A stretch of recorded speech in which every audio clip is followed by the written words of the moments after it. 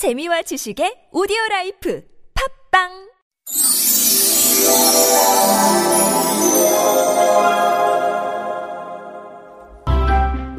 Once upon a time on this planet.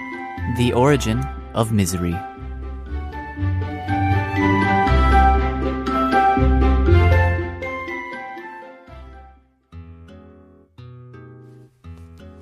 Once upon a time on this planet, there was a lonely woman who was living alone.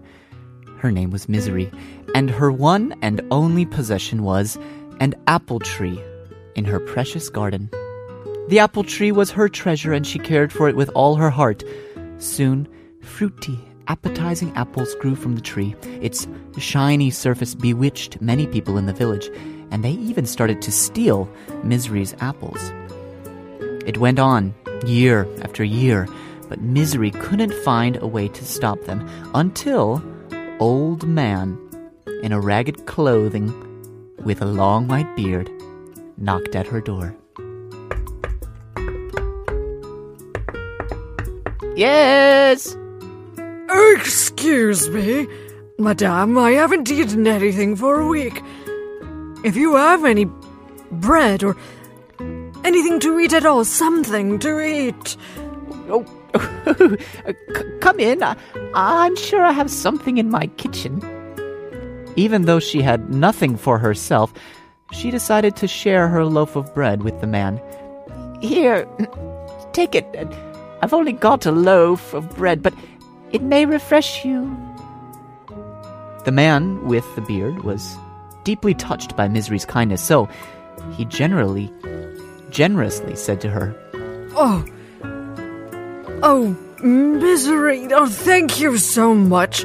No one has been so nice to me like this before. As you've been so kind, I will grant you a wish. No. You don't have to. I was happy to help you. No. Are you sure? You don't have any worries? Any wishes? Well... Oh, maybe. Let me think. I want people who touch my apple tree to stick to it until I set them free. You wouldn't imagine how many apples have been stolen. The man kept silence for a second and then said, Your wish is granted. Well, Misery, I wish you good luck.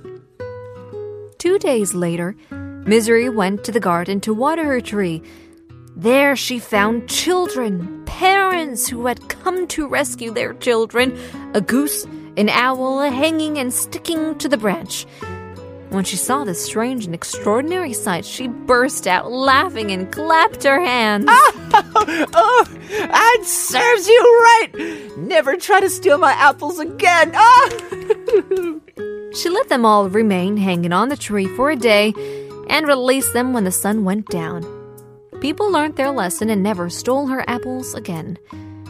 Years passed and no one ever came to her place. She had to live a lonely life, but was still satisfied. And one day, someone again knocked at old Misery's door early in the morning. Who is it? Come in. Good morning, madame.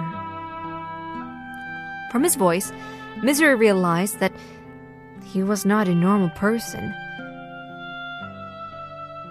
Did he come to steal my apples? She thought.